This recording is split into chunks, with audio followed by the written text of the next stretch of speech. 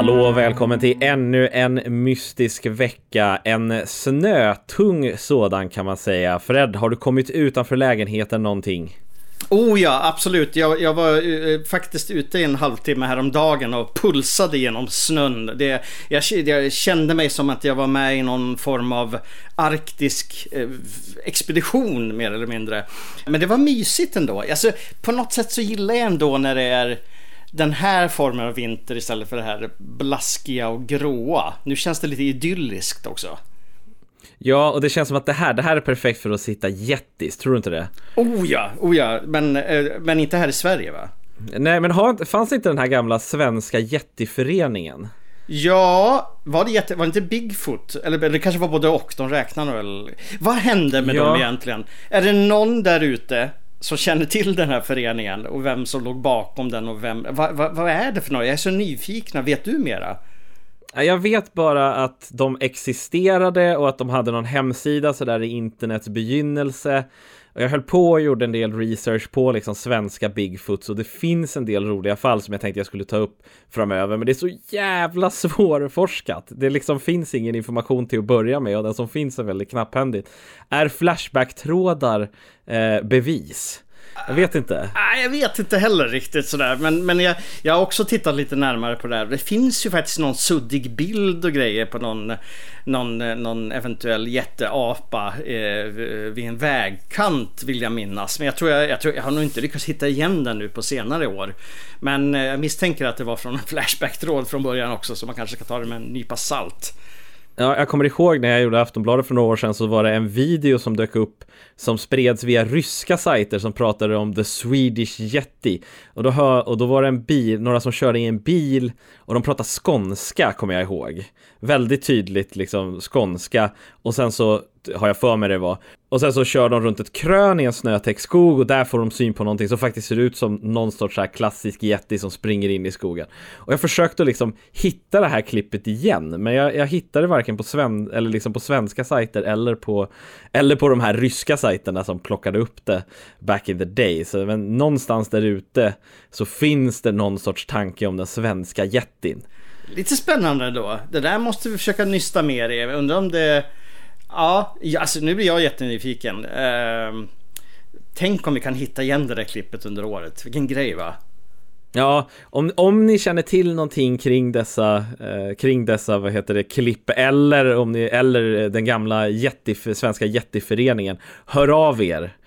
Det skulle vara så roligt att prata med de människorna som ska. Var det riktigt? Var det ett skämt? Alltså det känns som att det var riktigt, men svårt att säga. Det ska ju tilläggas att det finns även hemsidor för svenska skräcködlor. Gör det? Ja, alltså för det finns flera rapporter om skräcködleliknande varelser som flyger omkring nere i södra Sverige. Just ja, Hågamen är den jag kände till. Exakt, ja, det finns en till också, minst en till. Också väldigt spännande. De där hemsidorna ser väldigt seriösa ut, och det går ju att hitta lite lös info om dessa djur. Men återigen, man skulle behöva någon som är riktigt, riktigt insatt i det. Så att återigen, ni där ute, har ni hört någonting mer, hör av er. Vi vill jättegärna veta mera. Det började med en polisrapport den 30 december i området kring det brittiska Cheshire. Polisen i området var ute på en bondgård i närheten, och under natten hade 6 stycken djur dött och 4 hade skadats till en sån allvarlig nivå att de blev tvungna att avlivas. Någonting hade attackerat dem. Polisen kom till en ganska annorlunda slutsats. Djurattacker i Storbritannien brukar vara hundar då stora rovdjur saknas på ön. Men i en Facebook-post trodde de att det var ett för stort anfall för att kunna vara en hund. De la ut en post för att få mer information om någon hade sett en stor katt i området. Bonden hade nämligen för några år sedan rapporterat en sannerligen stor katt i området. Och fenomenet är inte helt främmande för Storbritannien. Det har fått namnet Alien Big Cats. Det går ut på att stora katter som pumor och tigrar som vanligtvis inte finns på ön syns ganska ofta, och ibland ser vi dessa attacker. Fenomenet är inte heller helt ovanligt i området. 2011 rapporterades det att man sett en tiger vandra längs floden.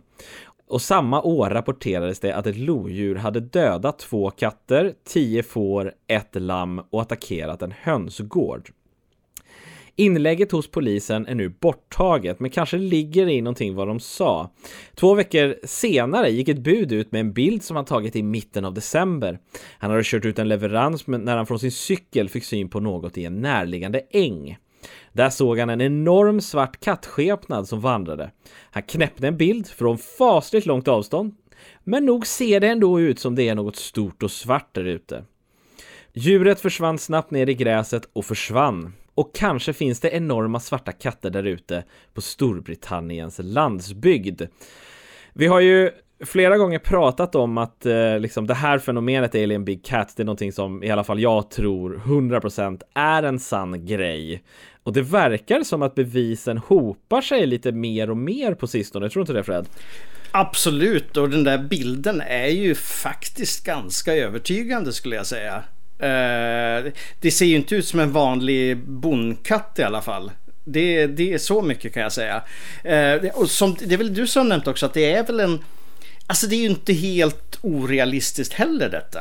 Det finns en logik bakom det.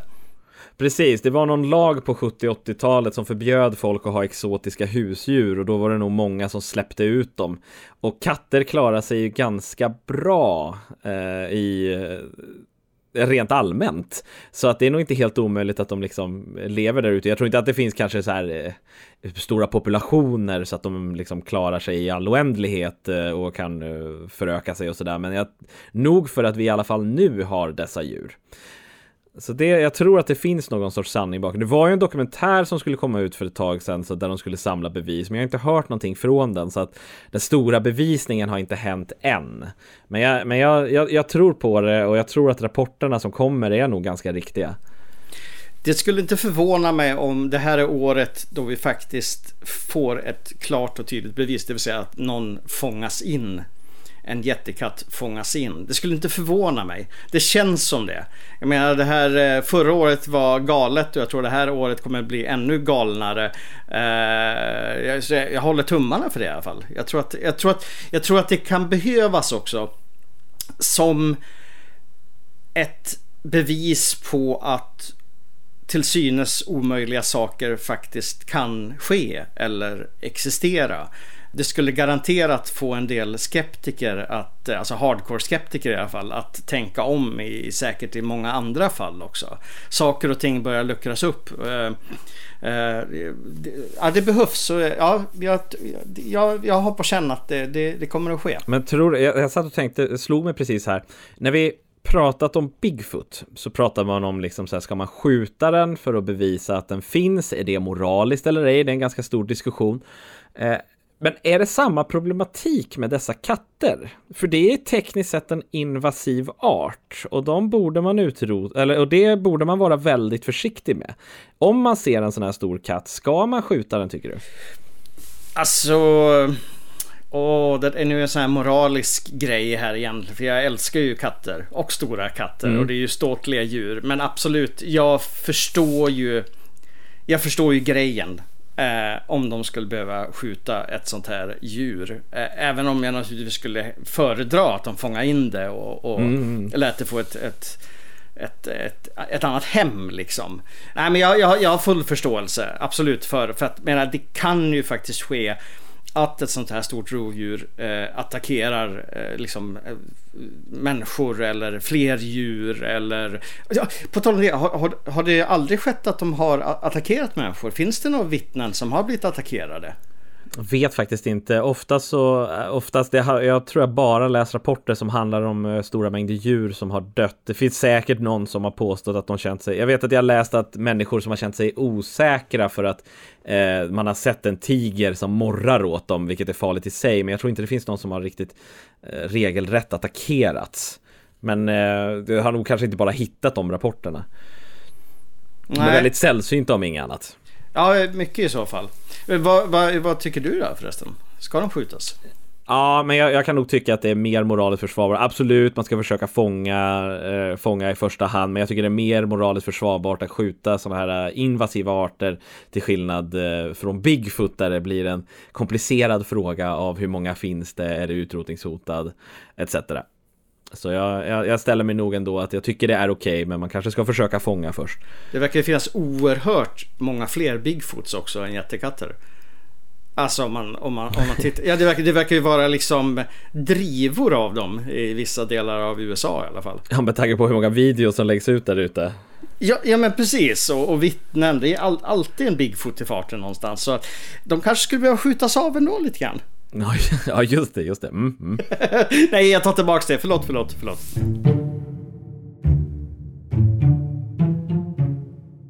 Ronnie Hill var bara 14 år den där vackra, varma sommardagen 1967, den 21 juli.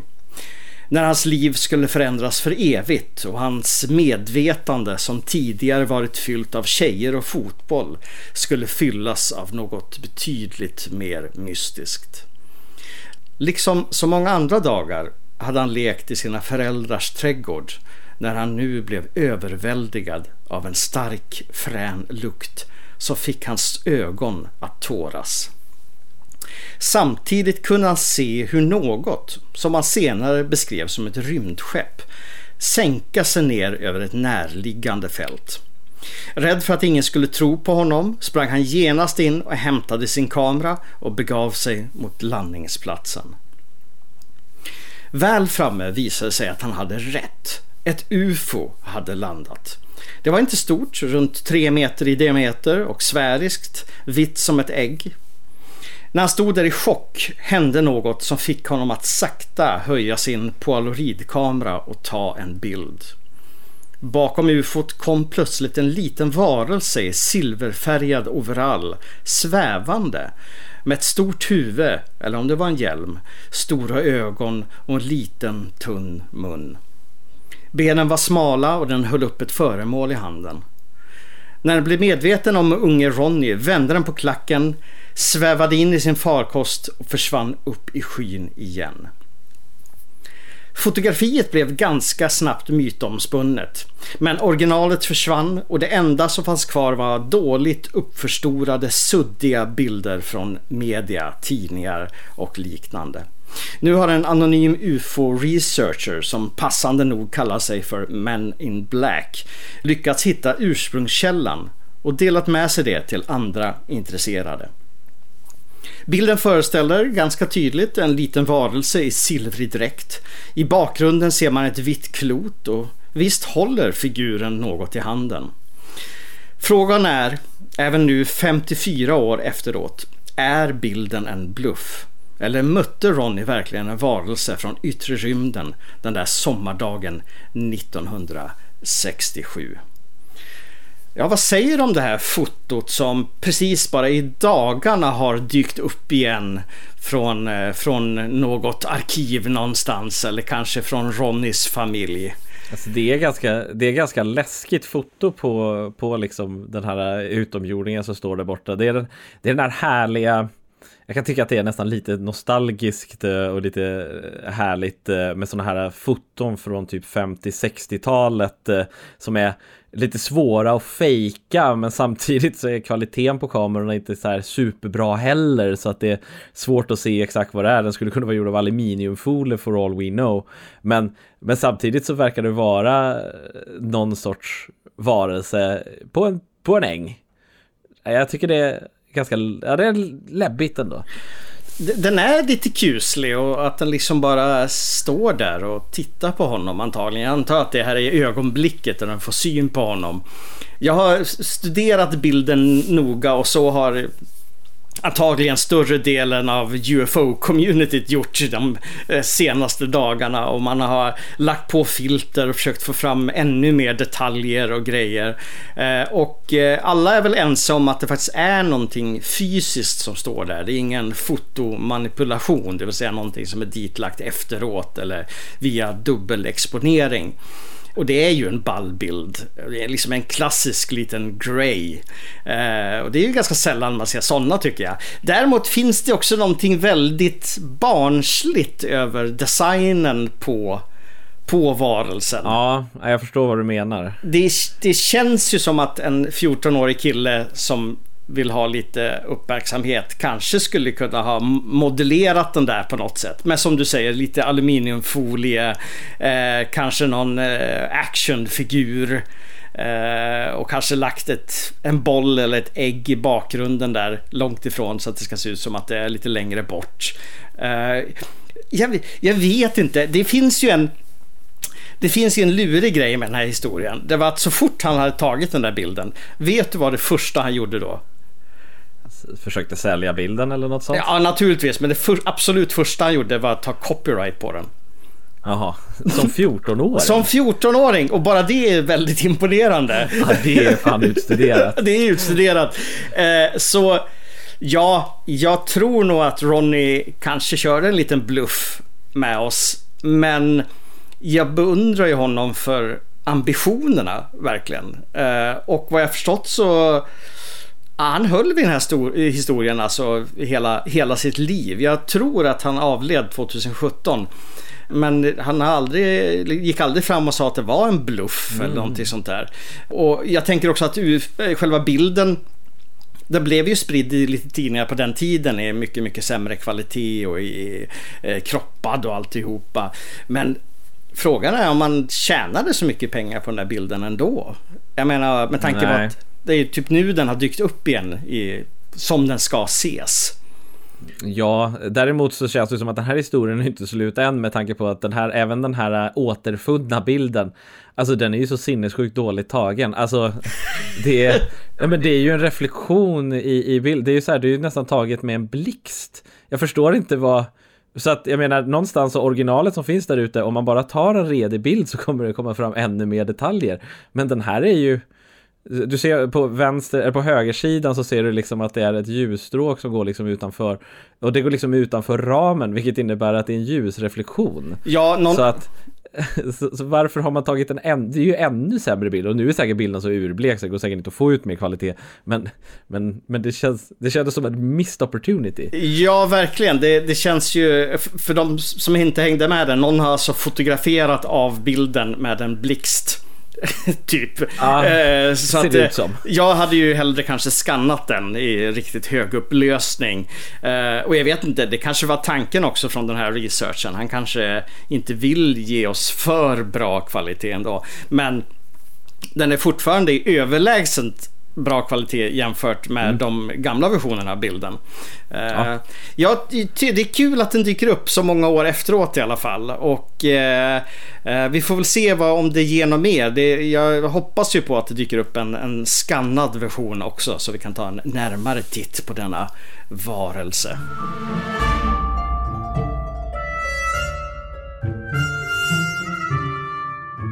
Vi håller oss kvar i UFO-världen, mycket UFO idag.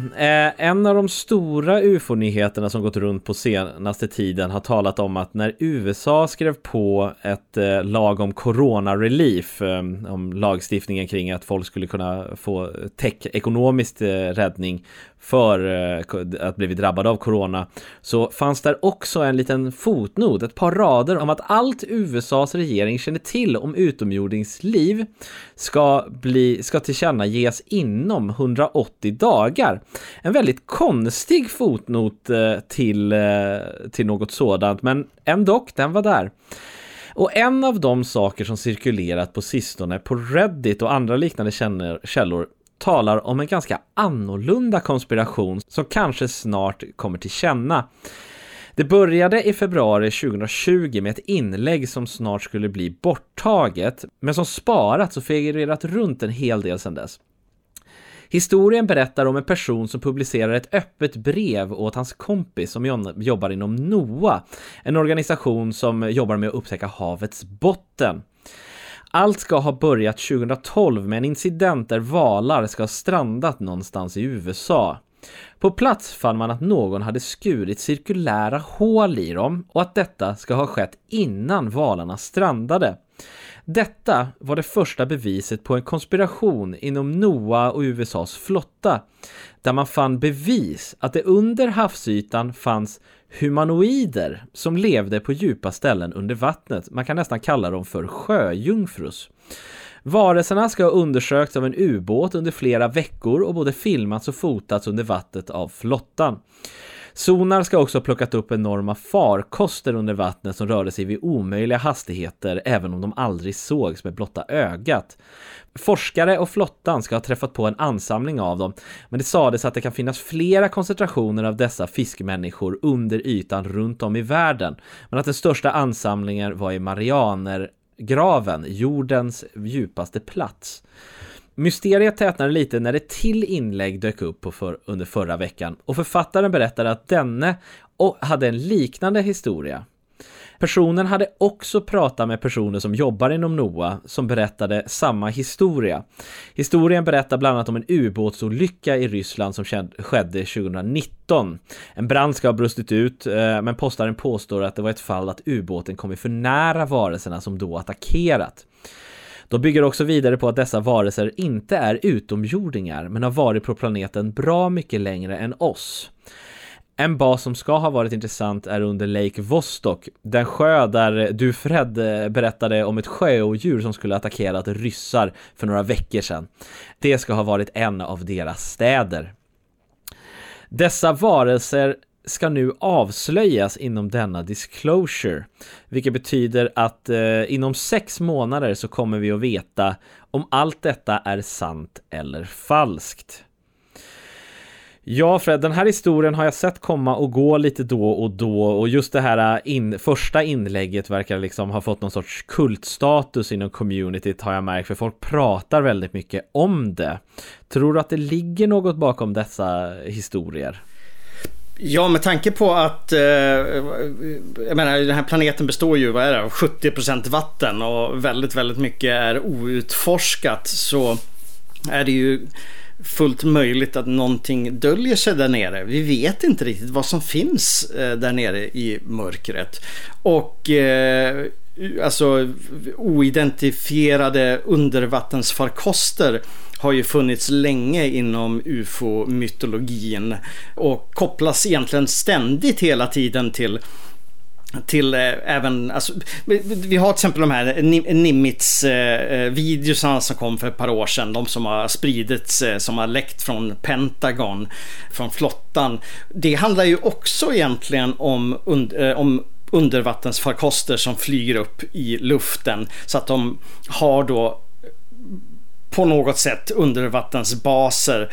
Så det låter ju knäppt kanske om man bara är ytligt insatt i UFO-ämnet, men hela undervattensdelen med varelser under vattnet, undervattensbaser, är ju faktiskt väldigt, väldigt stort, och det finns ganska mycket information om det där ute. Jag vet inte vad man ska tro. Jag menar, den här sjön i Ryssland, det är ju egentligen, hela den mytologin kommer ju från en creepypasta, mer eller mindre. Ja, den var ju falsk. Den var ju 100% falsk, den historien. Ja, exakt. Men den har ju på något sätt fått ett eget liv ändå, uppenbarligen, och smält samman med andra legender och historia och fakta. Jag vet inte vad jag ska tro, faktiskt. Det är ju också en viss så här skepsis mot att det är 2 stycken, det är liksom flera Reddit-poster. Det är aldrig personer förstås som själv jobbar inom NOAA. Det är aldrig någon som själv sätter sig själv on the line, utan det handlar alltid om jag har en kompis, jag var på en middag och där fanns en person som jobbade på NOAA som sa att det här var sant, vilket sätter lite skepsis till det, och det finns väldigt lite bevis. Det finns lite kartor som visar var någonstans de här varelserna skulle vara, men även det är ju ganska intetsägande, så att säga. Men sjöjungfrus är ju ett gammalt fenomen, så att säga, och varelserna ska uppenbarligen aktivt hålla oss utanför vissa områden på haven, vilket är en intressant del av det hela. Men Jag tycker det finns något kittlande i det som är väldigt häftigt. Men det är också svårt att ta rena Reddit-berättelser på 100% allvar utan någonting som backar upp det, tycker jag. Ja, folk postar ju egentligen bara saker och påstår saker. Det är väldigt, väldigt svårt att hitta någon mer info. På Reddit har jag på senare tiden sett flera videos av den här så kallade Ningen, den här undervattensvarelsen. Just det, vilket är en varelse som ska leva under havet, och egentligen så kan den se ut lite hur som helst. De där videorna är lite konstiga, men det ska vara någon sorts varelse utan armar och med platta ansikte som finns under havet i arktiska vatten och ska leva där uppe. Lite humanoid, lite fisk. Kanske passar det in i det här i och för sig. Ja. Men de videosarna är inte alltid superövertygande. Nej, jag tittade på dem lite grann nu inför det här avsnittet och kände att nej, jag vet fanken alltså. Just dem i alla fall. Jag vet inte om jag kan räkna dem som bevis, även om de kan vara lite coola ibland. Men inom 180 dagar så vet vi om det här är sant eller inte. Å andra sidan så läste jag vet inte om det här stämmer överhuvudtaget, jag läste en post som sa det, att det här 180 dagar till disclosure är en sanning med modifikation, för att de kan det är ingen som säger att det måste bli allmänt, utan det kan bara vara så att att amerikanska regeringen bara samlar informationen vad olika organisationer vet om utomjordiskt liv, och så samlar man det och så håller man bara på det, man behöver inte ge ut det. Det kanske är mest för att bara vad USAs regering egentligen vet om utomjordingar, men det behöver inte betyda att vi får ta del av det. Nej, och så tänk på den amerikanska staten bygger ju på hemlighetsmakeri. Jag menar, vi lever i Sverige. Här kan vi få tillgång till allting i stort sett. Vi kan bara ringa till någon och säga: hej, skulle jag få kolla på det? Så får du kolla på det, mer eller mindre. I USA så är det ju en grej att allt ska vara hemligt. Så även om de nu har 180 dagar på sig att samla ihop all information, så tror inte jag att de kommer att ens ta fram all information. Jag tror att de kommer hålla på grejer ändå. Jag tror inte, även om de säger det här är allt vi vet. Nej, jag kommer inte tro på det.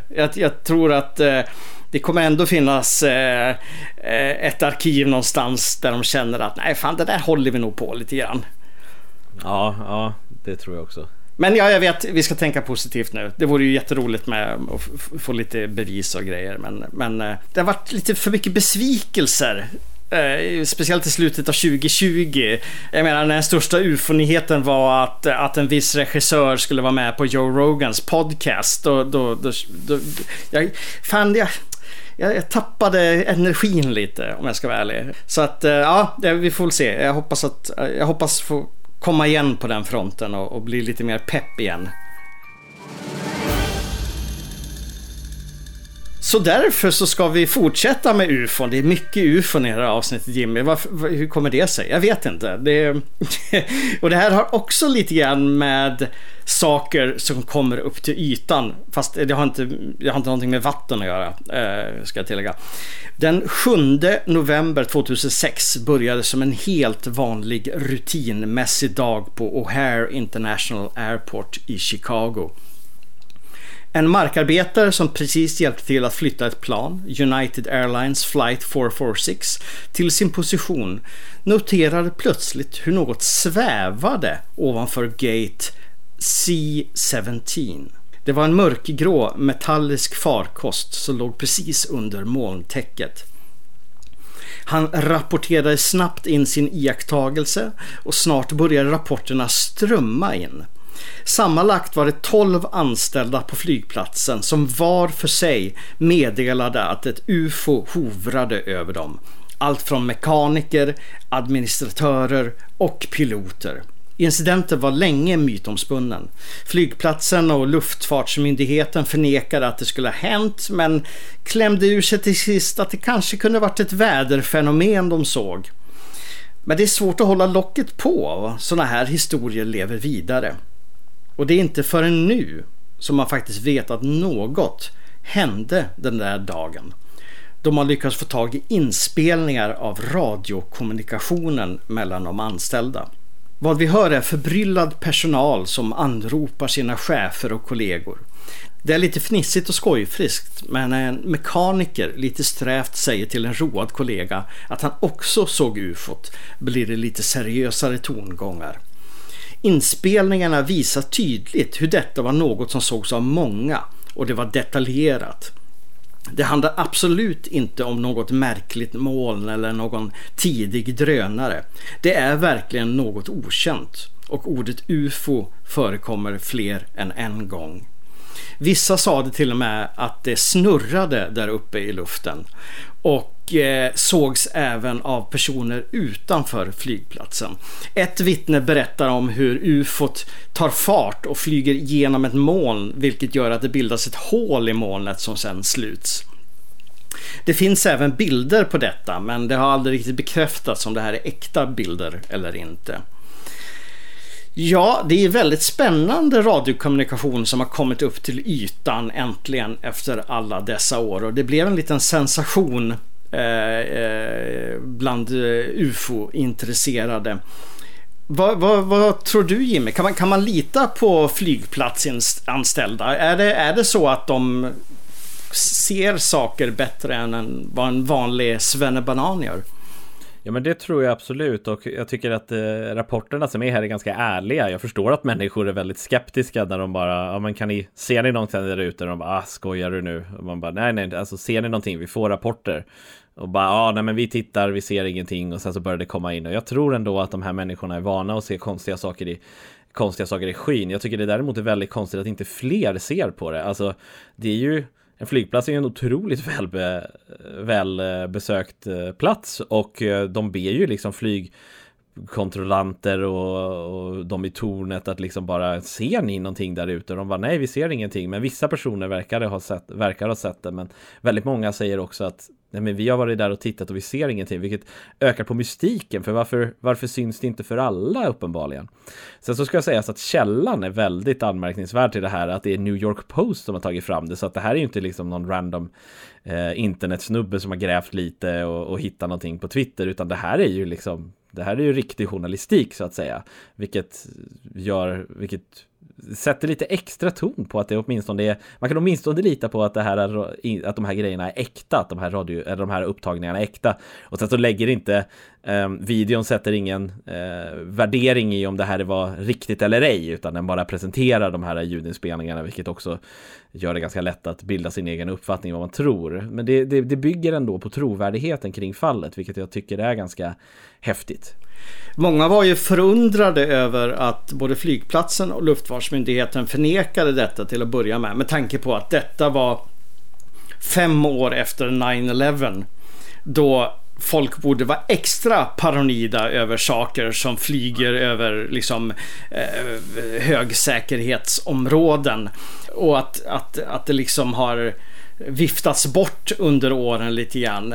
Så de som är väldigt mycket inne på försvarsmakten i USA eller myndighetens agerande är ju lite upprörda ändå hur lättvindigt det här togs, åtminstone utåt, av de som hade ansvar. Och det är ju också frågan, är konceptet UFO fortfarande så tabubelagt? Eller det var ju uppenbarligen tabubelagt 2006 när det här skedde, att det var någonting man fnissade och skojade åt, och det är väl så delvis än idag, även om det har blivit taget lite seriösare på senare år, skulle jag gissa. Ja, det är, alltså jag tror ju att man har undersökt det här, men jag tror att det kan bli en del diskussioner. Jag tror att det mycket väl kan bli såna här töntiga diskussioner kring det, som att man spenderar skattepengar åt att undersöka UFOn. Det tror jag kan sticka i ögonen på vissa. Jag tror att det fortfarande finns en viss tabu av att undersöka UFOn, men samtidigt så verkar det som att det behövs. Ja, absolut. Och återigen, som vi alla vet, UFO betyder ju inte nödvändigtvis utomjordingar, utan det är ju bara att det är ett oidentifierat flygande objekt. Och det skulle ju kunna vara en fiende som tar sig in på liksom amerikansk mark då i det här fallet och spionerar. Varför de nu skulle göra det över Gate C17 på O'Hare International Airport. Intressant ändå, för du kommer ihåg den här flygplatsen va? Det är ju där man har sett Mothman så många gånger runt den här flygplatsen. Just ja, det var så det var. Så det kanske, på sistone här. Ja, så den kanske ligger i en sån här alltså typ en sån här plats där saker och ting dyker upp från andra ställen. Vad vet jag har ingen aning. Men jag tycker det är lite roligt att det är både känt för ett väldigt berömt UFO-fall och för Mothman.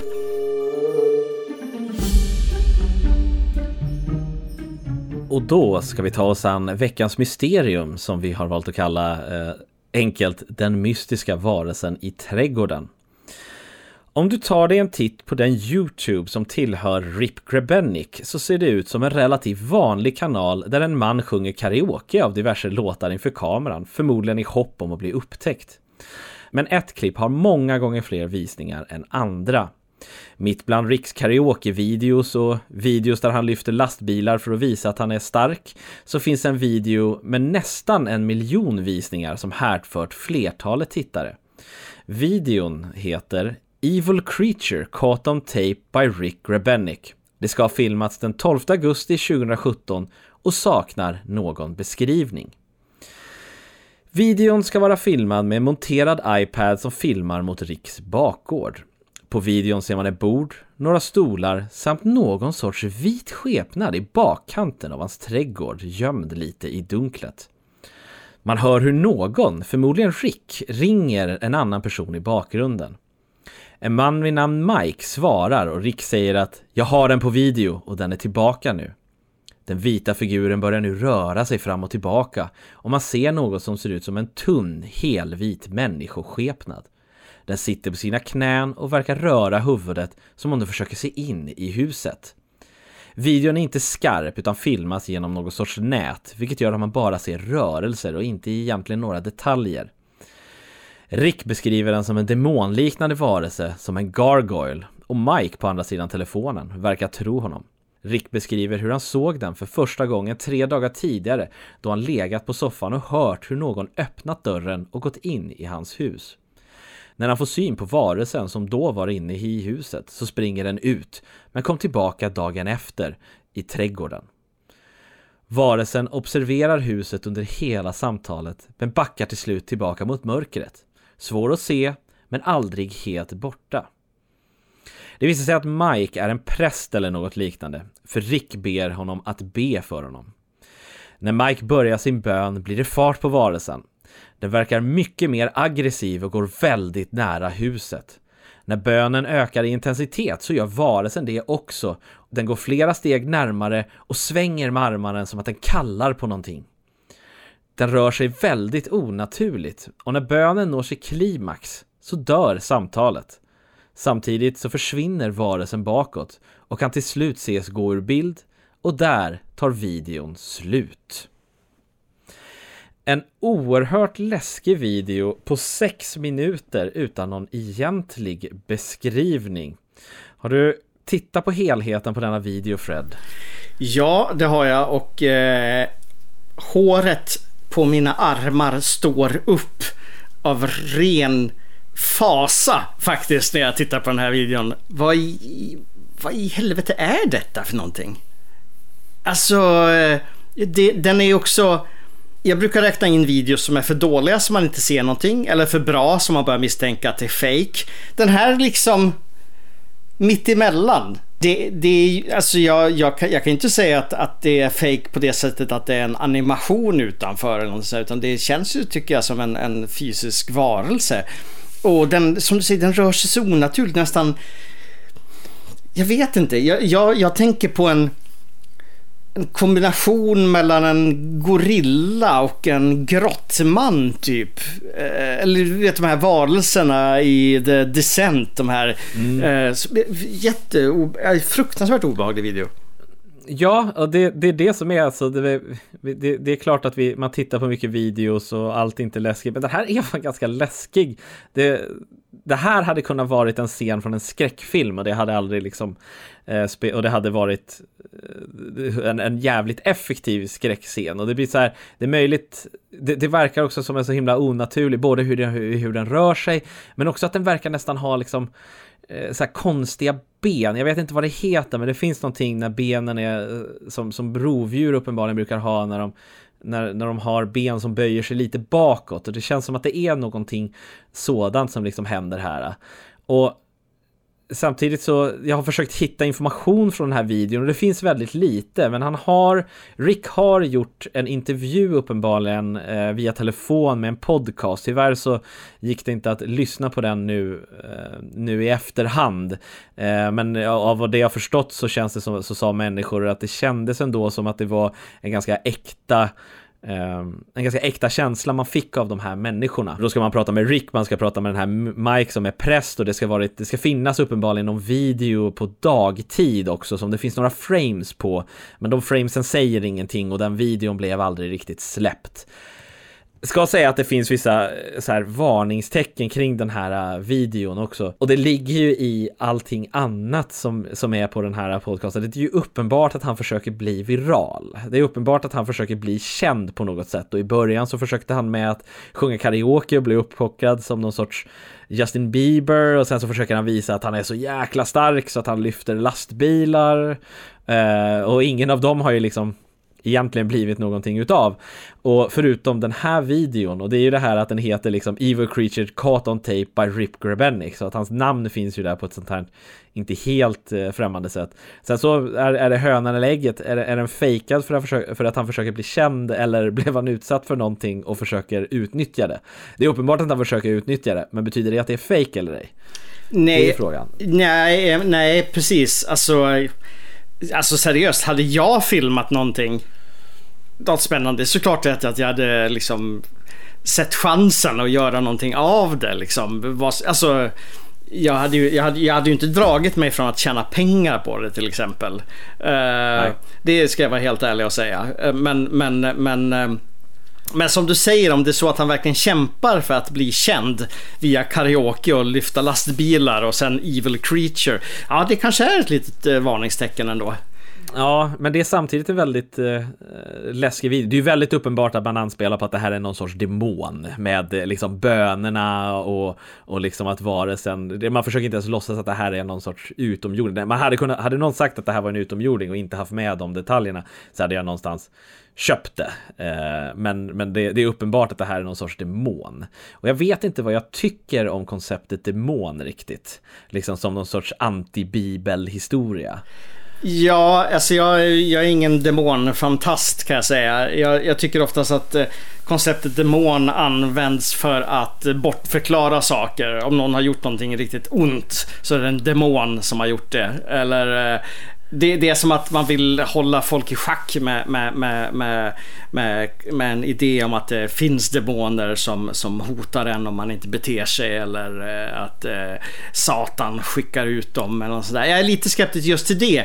Jag hade ju mer, hade jag sett den här videon och inte haft ordet demon med, så hade jag trott att det kanske var någon form av kryptid av något slag. Inte ens en utomjording, utan någon form av apdjur eller någon form av träskvarelse eller någonting sånt.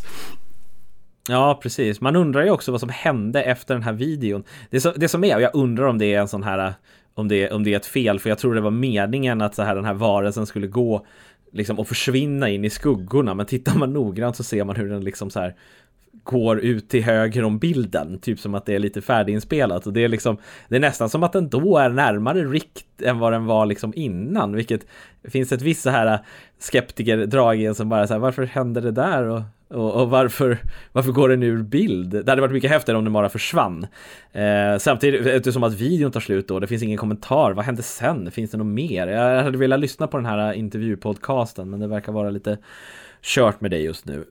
Men det går säkert, om man räcker ut en hand till Richard, så går det säkert att göra någon sorts intervju om denna video. Det tror jag säkert, med tanke på att han nog vill bli känd. Ja, vad den nu är, så är det en riktigt bra, mystisk och läskig video tycker jag. Ja, verkligen. Jag hittade den här helt randomly på nätet. Jag hade aldrig sett den här, bara hittade den här och bara blev, är det här någon sorts trailer till en skräckfilm? Nej, det ska vara riktigt. Fan vad coolt. Tack för att ni har lyssnat på det senaste avsnittet av Märklighetsfaktorn. Kom ihåg att följa oss på Facebook och Instagram. Och är det så att ni har något tips, att det är någonting ni vill dela med er av det vi har pratat om idag, eller någonting som vi inte ens känner till, skicka gärna ett mail antingen på Facebook eller Instagram, eller till vår mailadress marklighetsfaktorn@gmail.com. Och med det så tackar vi för oss. Tack Jimmy, och ha det gött allihopa. Tackar och stay strange.